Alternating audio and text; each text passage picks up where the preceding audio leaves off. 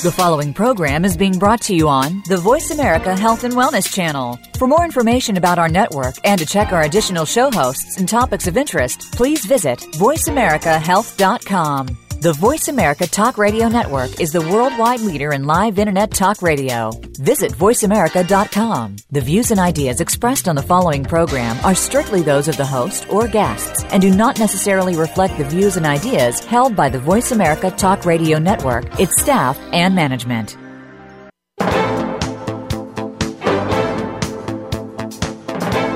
Welcome to Straight Talk with Sandra Reish. Are you trying to master the game of life without success? There are secrets and strategies to living your best life. We'll share some of them with you on today's show.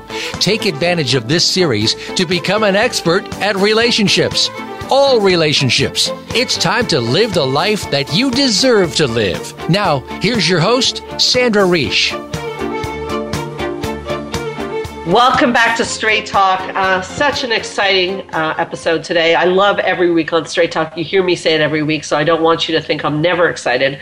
But I'm a parent, and I'm sitting here with top therapist. She happens to work for my clinic, Georgia Dow.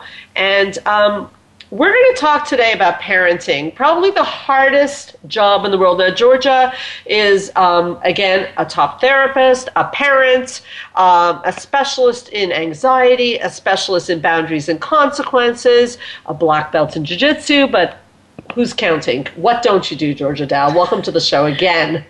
Thank you so much for having me back. I really appreciate to be here, and I love that we're going to be talking about parenting because, as you said, it's the hardest job that you'll ever get to do. And we don't get a blueprint. No, we don't get a manual. We don't get a manual. And every day, I know you, like myself, get parents asking you, am I being too hard on my child? Am I being too soft on my child? So today, I really want to tackle authoritarian parenting, laissez-faire parenting, the new fashion of anything goes, my child is my best friend, which you and I, the hairs on our arms go up when people say that. Maybe we should stop right there. Why do the hairs go up on our arms when parents say, I want to be the best friend of my child? What's wrong with that? Sounds so nice. It sounds wonderful. And I love the fact that people care enough to not just be a disciplinarian to their children, but kids will have a lot of friends in their life, but they will only have two parents. And their parents are the most important role in their life to teach them right and wrong, to be able to say no to them, even if they're not going to be happy with that. And I find that if you try too much to be a friend to your child, you're missing out on the most important job, which is teaching them how to live. Okay, so fair enough. But you know, we were talking a bit before the show. You know that we have to teach them boundaries and consequences, which, you know, we're going to talk about. Mm-hmm. But we also, I want to make sure that we don't miss in the hour the fact that we also have to give them a little bit of leeway and trust before we start to put the consequences down, especially as they get older. But Sandra, if I give them trust, they may fall down and get hurt and make a mistake. So you're being facetious right now. I know you are, Georgia Dow. I know Me? you are, yes. They can fall down and make a mistake, and we can put a consequence. And isn't resilience, and that's why I know you were being facetious, isn't, you know, I say this all the time, resiliency is the biggest gift you can give your child. And why is that? Because there are good times, there are bad times in life, but you have to be able to survive them. And resiliency is the ability to survive difficult times. Now, I'm going to be facetious with you. How can I develop resiliency as a child if you protect me from all my mistakes? I mean, after all, you're just protecting me. Good for you, right? Well, wrong. Then, yeah, because then you get really good at learning to make rules and boundaries, but how does your child learn how they're going to fix mistakes if they never make mistakes? How are they going to learn how far they can climb if they've never learned to climb and fall down? How do they understand these rules that are so important? And you may develop a child that's never failed in their life, which sounds lovely, until the first time that they fail, it's at 20, and they don't understand. It makes them crack because they're not sure, how am I going to fix this? Which can be devastating to a child. And so it's much easier to learn that, you know what, I can make a mistake and it'll be okay. Okay. So Georgia Dow, you bring up a very good point. Because in fact, that comes back to the stop sign theory, which is without stop signs and without traffic limits and without... Life would be so much better. And you don't know her. She's just teasing me. Chaotic, right? Yes or no? Yes. We may not like stop signs. Excuse me. I was hoping she'd finish that sentence because I was having a sneezing fit. Go ahead, Georgia. We may not like stop signs. We may not like rules and regulations, but that's what puts order in our life. And you need to put boundaries and consequences in a child's life so that they learn when they go to a job that they can't just show up late and everything's going to be okay. We want to not protect them from the world. We want to prepare them for the world. And in order to do that, we have to teach them the way that the world works. And so their boss is not going to be like, oh, it's okay, sweetheart, sleep in an extra 20 minutes late. There's no problem with that. They're just going to get fired. And that's a hard lesson to learn at 20. Whereas if you teach them boundaries and consequences at a young age, they'll learn that that's the way that the world works and I have to follow rules even if I don't like them or agree with them. Okay, I happen to agree with you, but hold on a second. Since we seem to be on the theme of the show seems to be let's be facetious. So let's be facetious. I made that the theme of the show. That's the theme of the show, okay? So hold on a second. My children are crying. They're sad. I don't want my children to be sad. I want them to be happy. So I don't want to put a boundary and consequence. And plus, you know what? Let some things go, no?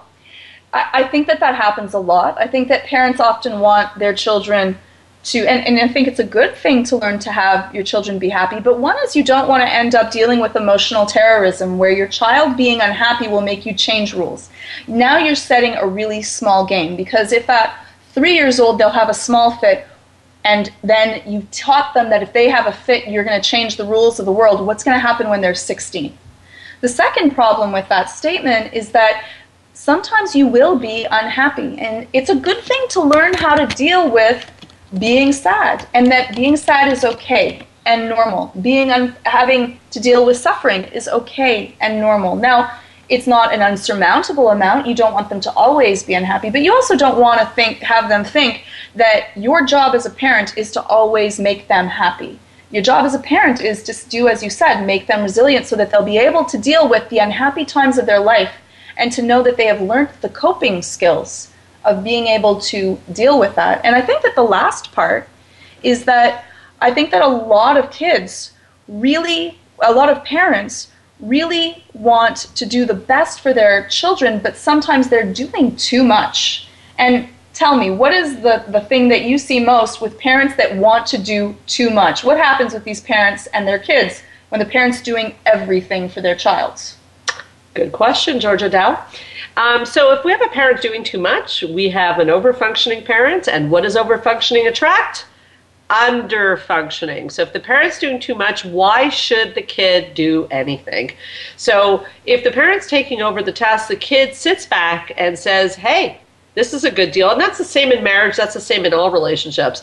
And that leads into a little bit the helicopter parenting. So, what is the problem with people say to me, well, the helicopter parent loves their kid. Can you give me examples? Because I think that a lot of times it's hard to notice when you're the one that's doing this. Can you give some little tidbits or examples of what could be seen as a helicopter parent? When are we doing too much? Because I think that it's really hard for parents to know, when is it too much? Well, I think that's a great question, and I think the idea of helicoptering, what does it mean? Turning around someone all the time, asking what's going on, and making sure that there's no possible way your child would feel any pain or frustration. Example, you want an example? Okay, so this happened to me. This is a real life example. So your child keeps losing things, and you keep finding the object for them. You keep replacing the object. And I remember I told my child, oh, no, you're going to the lost and found to go ask the secretary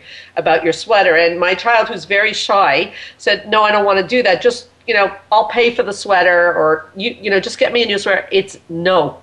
Okay, there are consequences for behavior. If you're not taking care of your stuff, you need to go look. And the funny thing is, when we forced her to go to the secretary of the school and ask, have you seen my sweater? A, the sweater was found. And B, the school actually thanked me because they were saying, No one ever does that. Usually parents rescue their children by bringing in new swear. So I think that's an example of helicopter parenting is I'm going to fix things. One more, you helped me with this one, Georgia Dow. It's true. I always call her Georgia Dow. She's laughing. She's laughing her head off. Let it out. It's okay. It's cute that you call me Georgia Dow every time. Georgia Dow. We see each other every week, all the time. That's why it's kind of cute. But she really is a Georgia Dow. Anyways, one time my daughter, we bought something for the table. Remember this one, Georgia Dow? Yes, I do remember this one. We bought something to protect the We bought something to protect the table, and my daughter was taking her nail polish off at all of 10 years old, and she destroyed the cover of the table, and her attitude was, sorry. And that was just not going to cut it. So I called up, I actually saw Georgia Dow, and I said, Georgia Dow, what do you think would be the appropriate consequences for this? And Georgia really came up with a very creative idea, which is that the only way that my daughter was really going to learn to value things in our house, she didn't pay for them, was to come up with a solution on how to fix the table. And you know what, Georgia? I don't know if I ever told you, it worked like a charm. She looked up solutions for cleaning the table, and she sat there and she fixed the table. And you know what? She had to take care of the problem. So to answer your original question, helicopter parenting would have been to fix it for the child. Does that make sense to you? Is that about where you're at on helicopter parenting? Yeah, I think that it's when you don't let your children ever fall, and in some cases you don't even let your children's feet ever hit the ground, and you're always fixing their mistakes instead of allowing them the respect to learn for themselves how to fix something, even if it's not going to be as well as you might do it. But I love that example of what you did to solve the problem, because you gave her a feeling also of respect, and that's how children will learn empathy. You want to teach your child empathy, it's learning to walk in someone else's shoes. And talking about it is lovely, but doing it really makes lifelong change. And I think that the first time I learned that how much work my parents put when I spill something on the carpet was the first time that I had to clean up the carpet, not the first time I watched them clean up the carpet. And I think that we need to have, often we have parents come in and say, my child doesn't think. They don't think about consequences. They don't deal with that. And then I say, well, how often do you allow them to learn what are their own consequences and solve a problem? Your brain is a whole bunch of neurons, and neurons that fire together will wire together. Ooh, do you like that one? I love that a Canadian said that, Donald Hebb said that. It's brilliant. Neuroplasticity here in Canada. Exactly. Just saying. Proud Canadians. And so if you want them to get better at something, they need to practice that. They're not going to get better by watching, and they're not going to get better if you give them the answer to every solution. And so you want to let them learn, and learn in a healthy, moderate way. Since you said that brilliant line, neurons that fire together, wire together, can you clarify what that means before we go to break? Okay. So what happens is that, what is learning? Learning is when neurons reach out and touch each other, and they create almost like a highway between different parts of your brain. And the more that they fire in the same pattern, the thicker that highway becomes, and the more synapses reach out and touch others. And so what you want to do, the brain learns slowly, so you have to repeat that. So it's like 0.03 millimeters a day. But if you train at something, even though you're not going to notice it right away, after a while, because they don't grow in a straight line, but after a while they will connect, and then that's that feeling of, now I have this as a skill instead of I understand this as a concept. And that's really important with things such as consequences and empathy, is that as a concept they may understand it, but they truly don't understand unless they've been actively working to do that. And everyone is actively learning to be better at whatever they're doing at the moment. So we're learning better how to talk on a radio show, and you're learning better to listen, and we're all getting a little bit better at that. Such an important concept is neuroplasticity. One of the greatest news in psychology that ever came out is that we can change our brains and therefore change our lives. When we come back, Georgia, I'd like to talk about what authoritarian parents created, which was a lot of anxiety in kids, and how laissez-faire parenting is creating the same thing, and why anxiety is such on the rise in children. We'll be right back with Straight Talk with Sandra Reich.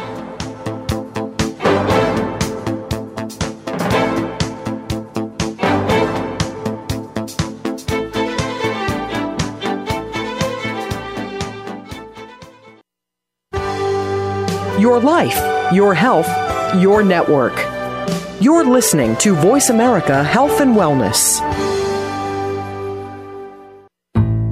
Spa Munari is a full-service wellness day spa located at the heart of West Island, Quebec. Submerge yourself in beauty with one of our many treatments, specially catered to your needs. We offer facials, manicures, pedicures, hair removal, massages, body treatments, and so much more. Enjoy our ultimate relaxation experience with our spa packages. We offer a men's menu as well. Call us today to book your next appointment at 514-695-5040 or visit us on the web at spamunari.com. That's 514-695-5040 or spamunari.com. Change your life forever with the latest cutting-edge products for home study treatment for anxiety, featuring the clinical director of the Montreal Center for Anxiety and Depression and host of Straight Talk, Sandra Reish. Sandra is joined by top therapist Georgia Dow in this revolutionary anxiety videos therapy series. Thousands of people have benefited from this scientifically proven treatment approach. Isn't it time you chose yourself? Visit anxiety-videos.com right now. That's anxiety-videos.com and change your life forever. Join the therapist who is affectionately known as the Couple Whisperer, Sandra Reish, on her famous couple retreats and change your life forever. Sandra offers couple retreats in beautiful locations several times a year that can radically change your love life. Couples describe her retreats as life-changing. Regain that loving feeling, bring your intimacy to a new level, and rediscover excitement and joy. Find out more at helpforanxietydepression.com or call 514-796-4357. We all want love and safety. Now you can have it. Call 514-796-4357 or helpforanxietydepression.com. A fresh look at today's health. Voice America Health and Wellness.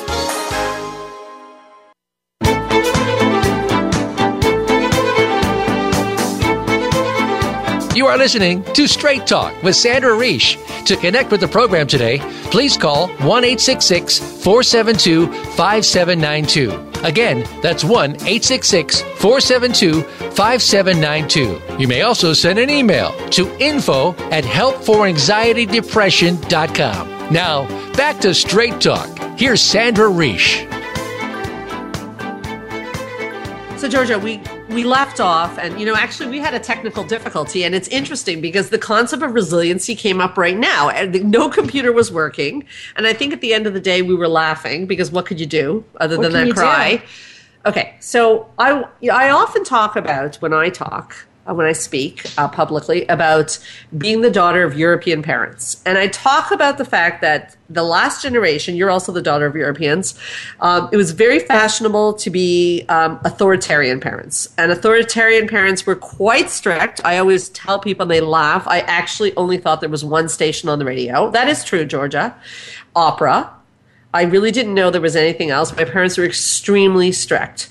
And what happens is the new generation, our generation, we were feeling so oppressed by that authoritarian parenting. So we started something called laissez-faire parenting. Now, I don't know if that term is used in the States because we live in a French province, so we're influenced by that. So maybe we should talk about what is laissez-faire parenting.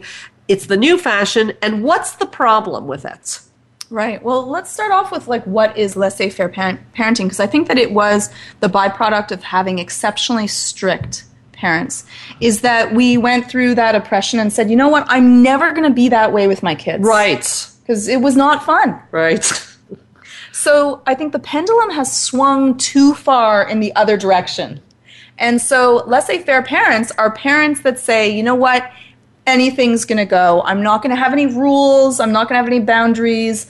I'm just going to let my kids learn on their own, do what they want, make their own rules, and we leave it like that. But there's a whole bunch of negative consequences that come with that. What are some of the things that can happen when you deal with laissez-faire parenting style? Ironically, Georgia, as you know, is laissez-faire, which sounds pretty nice, let the kid do what they want, ironically produces anxiety, and authoritarian produced anxiety. So they're two polarities that meet in the same place, because if it's too strict, that's you're bubble wrapping your child, and the child is going to definitely not feel like they can stand on their own in the world. That's anxiety. Laissez-faire parenting is there's no walls, there's nowhere to push, there's no rules and regulations. So do whatever you want. 10-year-olds cannot make their own decisions. So this idea of, and I hear this all the time, and I have a very mature 10-year-old myself. I hear this all the time. Well, I'm not going to tell my 10-year-old what to do. Why not? 10-year-olds, now what we know from neuropsychology, you were mentioning neuropsychology, is we know from the work of Jill Bolt-Taylor, a fabulous, fabulous neuropsychologist, is that she talks about keeping them alive till 25, that the brain is not even formed till 25, so they can't make good decisions. So laissez-faire parenting, I would say to you, Georgia, really produces insecurity and anxiety and a sense of not knowing who they are, because they haven't formed that moral consciousness. They don't know exactly where to go, and they need a boundary to push against to find out who they are. So we see at the clinic, as you know, because you're the specialist at the clinic who does this, we see an incredible, like almost devastating amount of children coming in with laissez-faire parenting. And would you agree it's mainly anxiety, and probably I think you might add some depression in there as well. I mean, how do you understand that, Georgia? Yeah, I think that it causes a lot of both. And, I want to make the statement that both of this are parents. No parent wants to do wrong for their child. No. My child came out, and I looked at it for a user's manual, flipped him around. There was no user's manual on this child. It would make life so much easier if they came with a user manual. Yeah. And so we do the best, but unfortunately, we usually parent either counter or exactly as our parents parented, right? Yeah. I'm sure that you've had that moment where you've said the thing that you had said to yourself, I will never say this to my child. Yeah. And then at some point, it comes out of your mouth and you're just like, oh, have you? I have. I've done that. It's a scary moment. It's a horrible moment. What was yours? I've said the one of, I've brought you into this world. I can take you out of this world. I've said that one. It was kind of in jest, but still it came out and I went, oh, what am I saying? That's just silly. It's just ridiculous. What was yours? Well, I would say I don't think it's one line. I think that I was raised with a very high standard, and I think that I have to be very careful to not apply that high standard to my kids. And when I see myself applying that high standard, I say, oh no, because it was so hard to live with that high standard. Like there's a sense that it's never going to be enough. So I have to be very conscious to not drive my kids the way I was driven, which, the problem, and a lot of parents listening will relate to me, is that the problem with high standard parenting is it actually produces kids who perform very well. So then you get reinforced that it's a good thing. But it's not a good thing. Research shows actually that if you lower the standard, your kids will actually outperform and at a more relaxed basis. So yes, my parents' kids performed, but we were very stressed about it. So I don't want my kids to be stressed. So it's about lowering the standard, but it's hard to do. And you're very kind, Georgia, to say to the parents listening that it's not that anyone starts out wanting to hurt their child. I don't want my kids to ever feel any stress. But again, if I was asked to have a high standard, it's just a natural inclination to do the same with your kids. But I think we're getting to something very important in the show, is how do we break the chain? I think we're starting to talk about mindfulness, is how did you stop yourself and how did I stop myself? I got to really think about it. Do you? I did, because even though sometimes I should know better, I really do this for a living, and so I sometimes don't follow the advice that I would give to other parents. That's so honest of you to say. Well, it's a hard job, and sometimes you get really upset, and you're frustrated, and you're tired, and you're trying to do so much, and sometimes, and this is for my case, is that because I care so much for my child, and I want them to be successful, is that I can care too much. I can be too emotionally attached. I remember giving my child having a project, and he made this beautiful project with all these little people in a house. And he wanted to put the little people into the house of the project so he couldn't see them. And I kept on going, no, you worked on these people for so long, why stick them in the closed house that you're not going to be able to see them with? It's my own type A personality coming out, right? And at some point he went, you know what, Mom, it doesn't actually matter. It's just a project. And I went, oh, you're right. We learn from our children. You're right. And so I think that it's a really hard job, and I think that a lot of people, have a hard time to come in because it's a hard thing to say you might not be doing exactly the right moves. And we don't have a owner's manual. What we do is we just try to teach people new tools because we're all just doing the best that we can. And some people may not, they may not want to come into sessions. But we also have another way if you're wanting to learn some different tools and tips as parenting and you don't feel like coming in because you may be too shy. What else could they do? Well, Georgia, you and I actually created a DVD on this, a parenting DVD. It's been very popular, and the reason it's been popular is what we're learning more and more in psychology is about love relationships and parenting, that there is a science to it. And I think that we didn't realize, like you said, there's no user manual, but there is science. And your job and my job is to make sure we know the science. So when we say that consequences and boundaries work, we're not just, it's not a Georgiaism or a Sandraism. We know from research that actually putting boundaries and consequences that are fair and reasonable, but teach your children what works and what doesn't. And human nature is such that we move towards pleasure, we move away from pain. We're rather simplistic creatures. We do what works. That there is a science. So we created the DVD series for that reason, so that people could just learn the science of, many people call you and call me with different situations, but don't you find, Georgia, that the situations, although different, the problem is the same? What do I do in this situation? Should I put a boundary? Should I put a consequence? Should I trust my child in this situation? And I think we always come back to, yes, you should trust your child, but there has to be a clear boundary and a consequence, like a speeding ticket. And you're mentioning the DVDs because a lot of people don't come in for therapy and want to learn this. And that's why it's been a lot of people have been very interested and bought those DVDs and used it in their parenting because we weren't taught this. No. But now we know. We know for sure.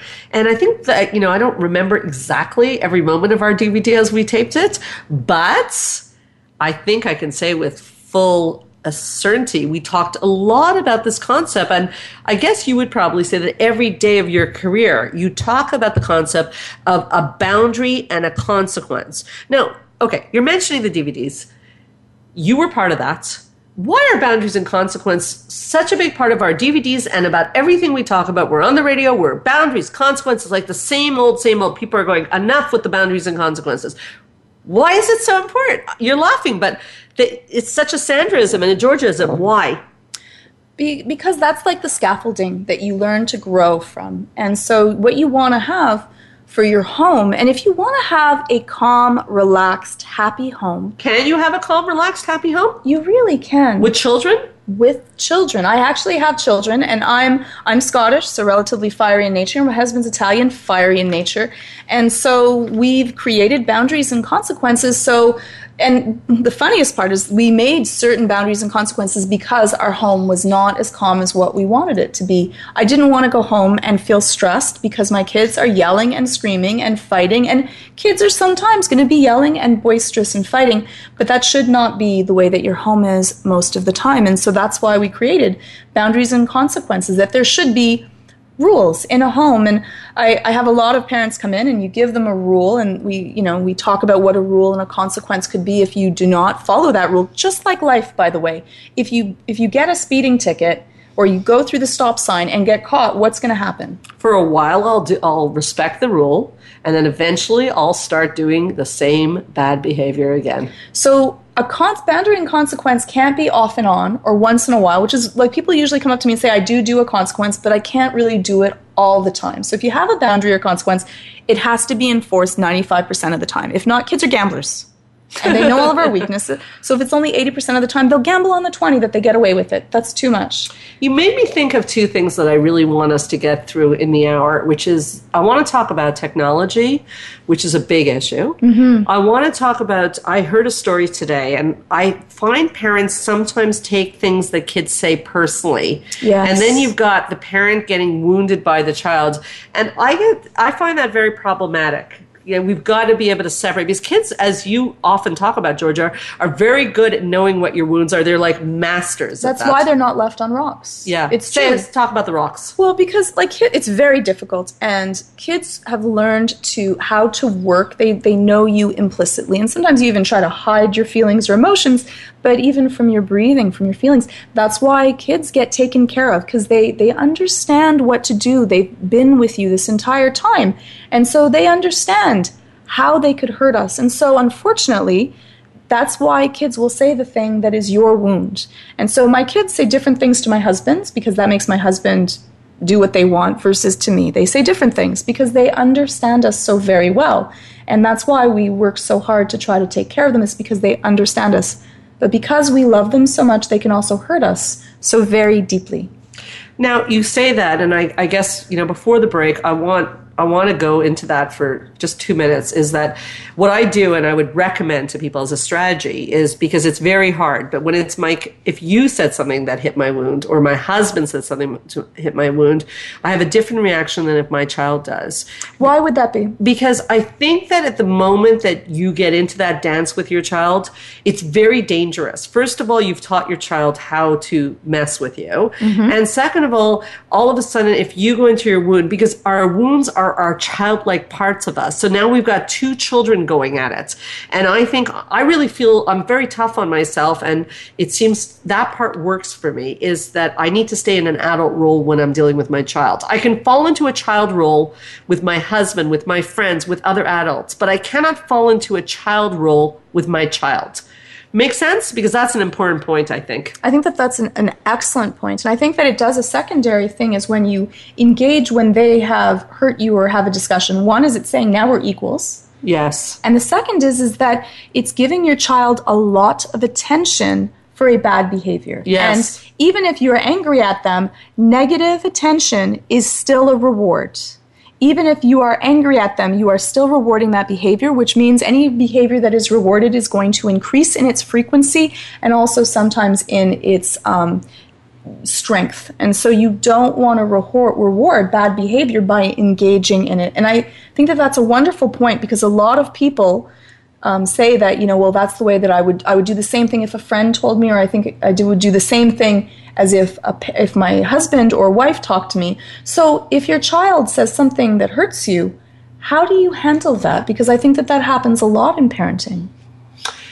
Great question, and such an important one. So I'll answer it. We'll take a break, and we'll come back and talk about technology. So my answer again is that I feel that, and I'm a sensitive soul, Georgia Dow. I'm a sensitive soul, and I definitely feel my child can say something that would wound me. But I feel like when it's your children, you're in your parent role, and I'm very clear on that. And I think that's one of the biggest mistakes I see parents make, is that they forget they're in their parental role. So I can get very wounded. I'm sensitive. I'm a therapist. Therapists are people who are pretty sensitive. But it's not with my child that I'm going to have that moment. So I don't lose sight of my role. Just like when I'm a therapist, I wouldn't start crying in the middle of a session. I don't lose sight of my role. And I think that it's extremely important that we don't lose sight of our role. This is so important. We're going to have to take a short break, but we'll come right back and we'll discuss this a little further before we get into technology. This is Straight Talk with Sandra Reish. We'll be right back.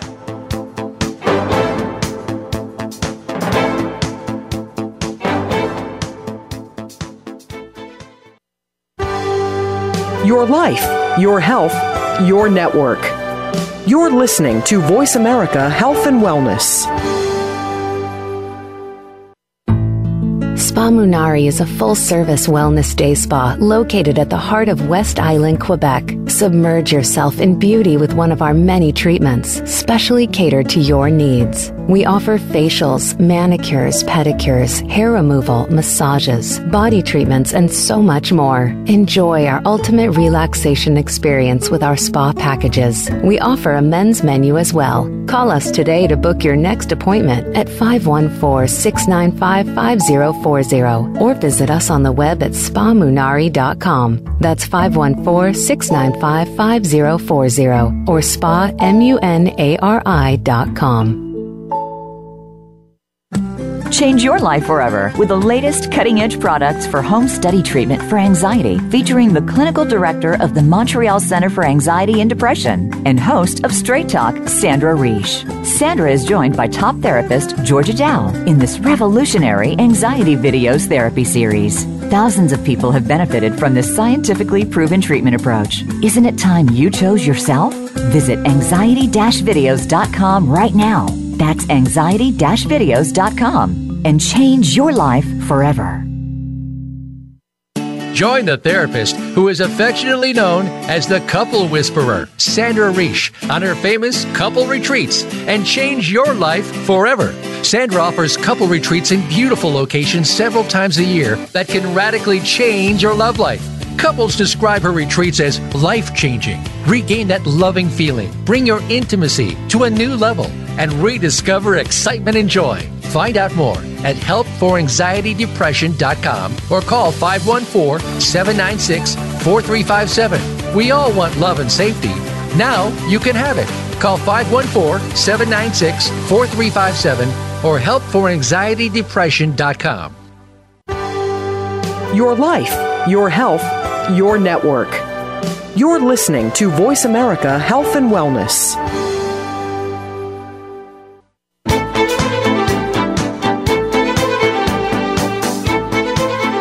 You are listening to Straight Talk with Sandra Reish. To connect with the program today, please call 1-866-472-5792. Again, that's 1-866-472-5792. You may also send an email to info@helpforanxietydepression.com. Now, back to Straight Talk. Here's Sandra Reish. Gosh, this is such an interesting topic and such an important one, really, Georgia. And, I can tell that we have about 13 minutes left. We're not going to get through it. We're going to have to continue this on. And parenting is something that people ask us about all the time. So in that time we have left, these are the things I'm hoping to cover. I think we need to stay on this a little bit longer, this idea of how do you not go into a child mode when your child is provoking your wounds. I'm hoping to touch a little bit on technology, and maybe you can let people know about if they want to learn more about parenting skills. So we were talking on the break, and it was very interesting because Georgia was saying, Sandra, that's such an important point. We have to go through how people don't get triggered and don't become unprofessional. And I said, unprofessional? Ha, ha, ha. And she said, well, it's a job. And I think that's so well stated. It's so brilliant, Georgia Dow. Okay, it is a job. And I think that's exactly what I do. When I'm on parenting, I'm on my job. Mm-hmm. Just like I said, I would not start crying in the middle of a session with a client going, oh, you hurt me. That reminded me of my dad, or whatever. It's the same thing with my child. Mm-hmm. Now, people might object to that. People might say, well, you have to be yourself to an extent. But the wounded part of each one of us doesn't belong in an argument with a child. And you said something about the fact that when a child and you're engaging in your wound, why that's so problematic. What were some of your strategies on that? Well, if I can mention just a little bit of why you don't want to do that, is that one is that children are mimics. And if you want them to learn how to be calm in a heated moment, if you want them to learn how to react when their boss is angry at them, you want to act how you hope that they will one day be. And so if you yell back at them, if you shout obscenities, if when you're hurt you burst into tears and are overwhelmed with emotion and cannot pick yourself up, unfortunately, children will learn what you do. They aren't learning what you say. And so say that again. Children learn what you do, not what you say. And so the first thing we wanted to do in my household, because we would talk loud and there was a lot of yelling, is that the first thing we did is, yes, we made a rule for our kids not to yell, and there was a consequence to that. But my husband and I also had a chart for us. We had it on the wall, no yelling. It was for us. It wasn't for our kids. And that made a monumental difference. And I'm not saying that we never yell, and you don't have to, you can sometimes yell, it's okay. But now when I yell because my child is about to run down the stairs or hurt they pay attention because it doesn't happen all the time. And now I watch them having a debate with their brother on why they shouldn't touch their toy because that's not appropriate, instead of screaming at each other. And so it's really important because you're teaching them how you want to behave. So be how you hope your children will one day be, even when they're not. So when they're being disrespectful to you and they're pushing your buttons, you're saying, and I strongly agree with you, that going into the smoky room, as I like to call it, with them and being disrespectful with them is going to really backfire, even though it's very tempting because somebody says something mean to you. It's a natural tendency, even when it's our child, to want to push back. But we have to rise above that as parents. And that's part of why being a parent is so hard. Yes. And because otherwise we're sort of condoning the disrespect. Beautifully said. Yeah, we're condoning it. And I think this is in my clients, this is a very common problem, is that the client says something like, you're a lousy mother, you're a lousy father. Not the client, the child. Children say things like that, provocative statements. Yes, and it's hard for parents sometimes not to say, well, you're a lousy child back. Right. But that's teaching them that it's okay to call each other names when you're hurt. And so then the next time that they're hurt, it might increase that frequency of calling them names. And I'm not saying it's easy, especially if your parents were hard and harsh with you. But it's something that you practice, and you practice it every day. And again, you're playing a role to be the best role model for them. And so let's go through a couple of tips on what not to do and what to try to do. Do you have any tips of what you do when you're feeling hurt and you're upset? I think that I really mindfully tell myself this is a child speaking, as opposed to, so I don't really, it doesn't go deep into the wounded part of me. So it doesn't get in there. You know, I think you said it so well when you said to me on the break that you're a professional, and I went, huh? I guess we're deeming a new term here, professional parenting by Sandra in Georgia. Professional parenting is that actually you can't step out of the role, which, by the way, Georgia, is, we won't have time for this today, but this is where parents also, when they collude their children, a psychobabble word, when they start to bring their children into their sex life or they had a fight with their husband, it's inappropriate. Same problem. Yes. Same problem is that I'm in a role. So it's a little bit like it bounces off of me. So if my child says, of course it hurts, but it's a child speaking. So that's one of my favorite tips. What is yours? So my husband always says, and this is his, so I'll give him dibs for this one, is that he says, remember that you love them. And the second one is that we're on the same team.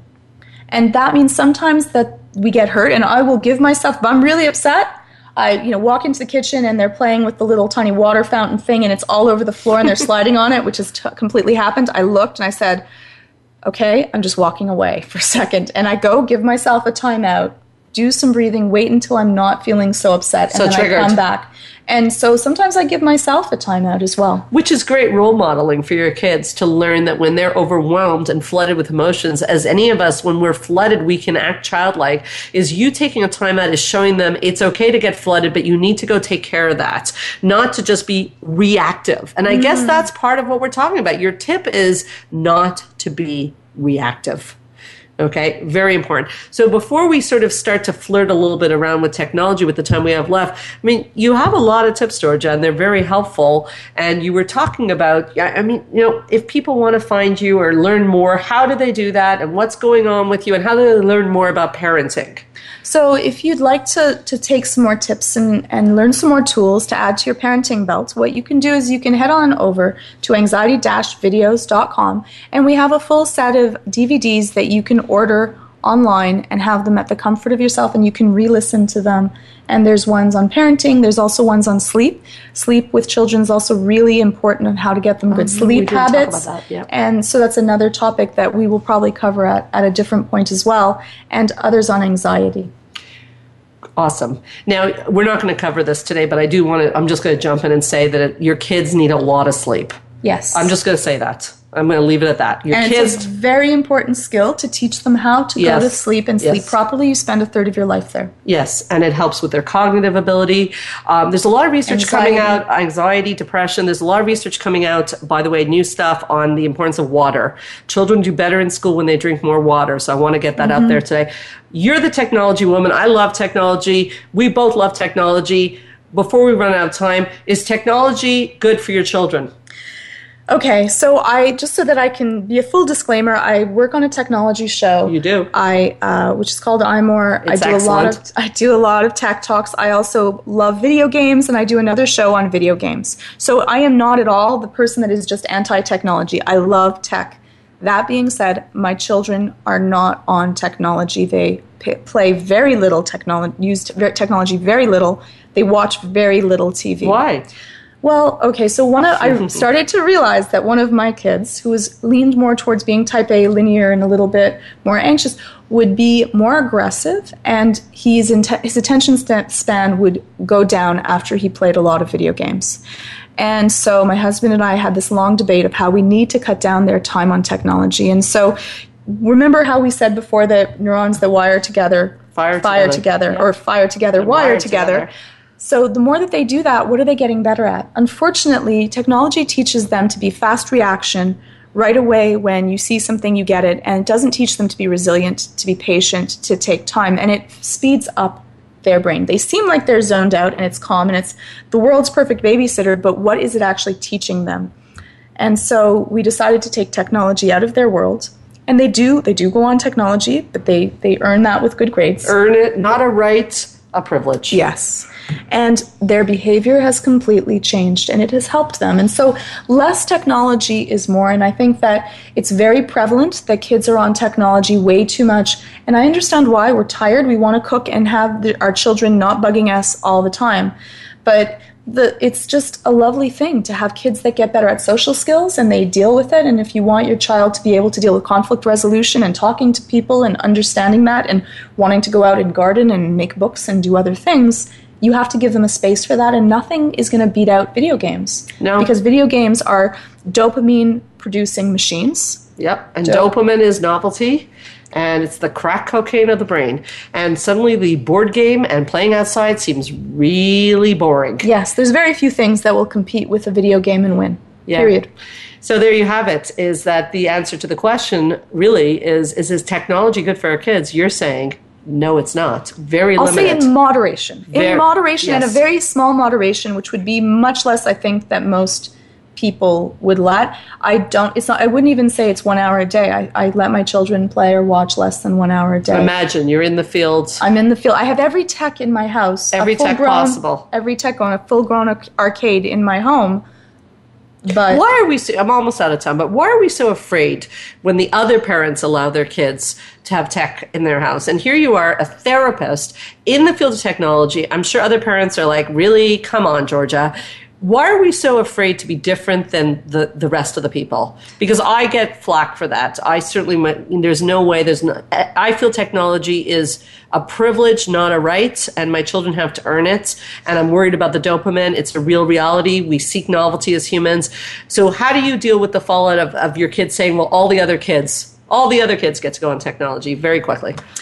Well, I just say that it doesn't matter what other people do. I'm going to do what I think is best for them, and so that they get to have the best foot up in life. And so if they have better social skills than other children that they're dealing with, one day they're all going to be going for the same jobs. And social skills are going to be one of the most important skills you can give your child to get a job. Because if they don't know how to communicate, they don't know how to deal with conflict resolution, they don't know how to think, then it's going to be harder to get those jobs. And I want them to have that opportunity to do that. And so they get to play video games, just not a lot. And not a lot is not going to gain them anything in life unless they want to be a video game player for the rest of their life, which some kids would.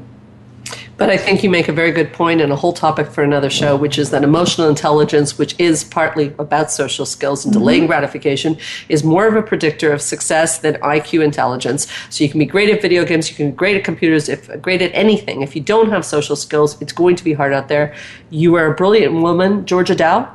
I love having you here at Straight Talk. I love having you at the center. I'm a big fan, as you know.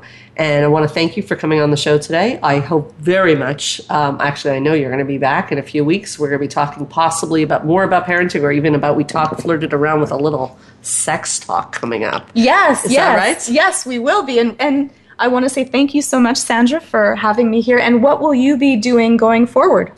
I'm off to a couple retreats. I'm taking 10 couples to Montreal this week, and we're going to work on making people have the best relationships possible. And I've got my women's retreat coming up in June, and I'm looking forward to doing some fascinating shows to help people live their best life. So thank you, Georgia Dow. And this is Straight Talk with Sandra Reish. Keep your eyes on the stars.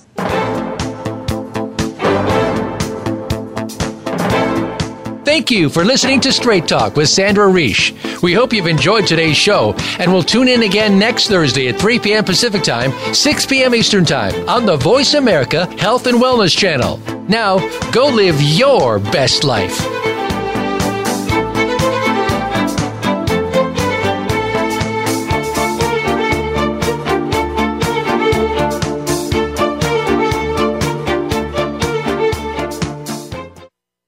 Thanks again for listening to the preceding program, brought to you on the Voice America Health and Wellness Channel. For more information about our network and to check out additional show hosts and topics of interest, please visit voiceamericahealth.com. The Voice America Talk Radio Network is the worldwide leader in live Internet talk radio. Visit voiceamerica.com. The views and ideas expressed on the preceding program are strictly those of the host or guests and do not necessarily reflect the views and ideas held by the Voice America Talk Radio Network, its staff, and management.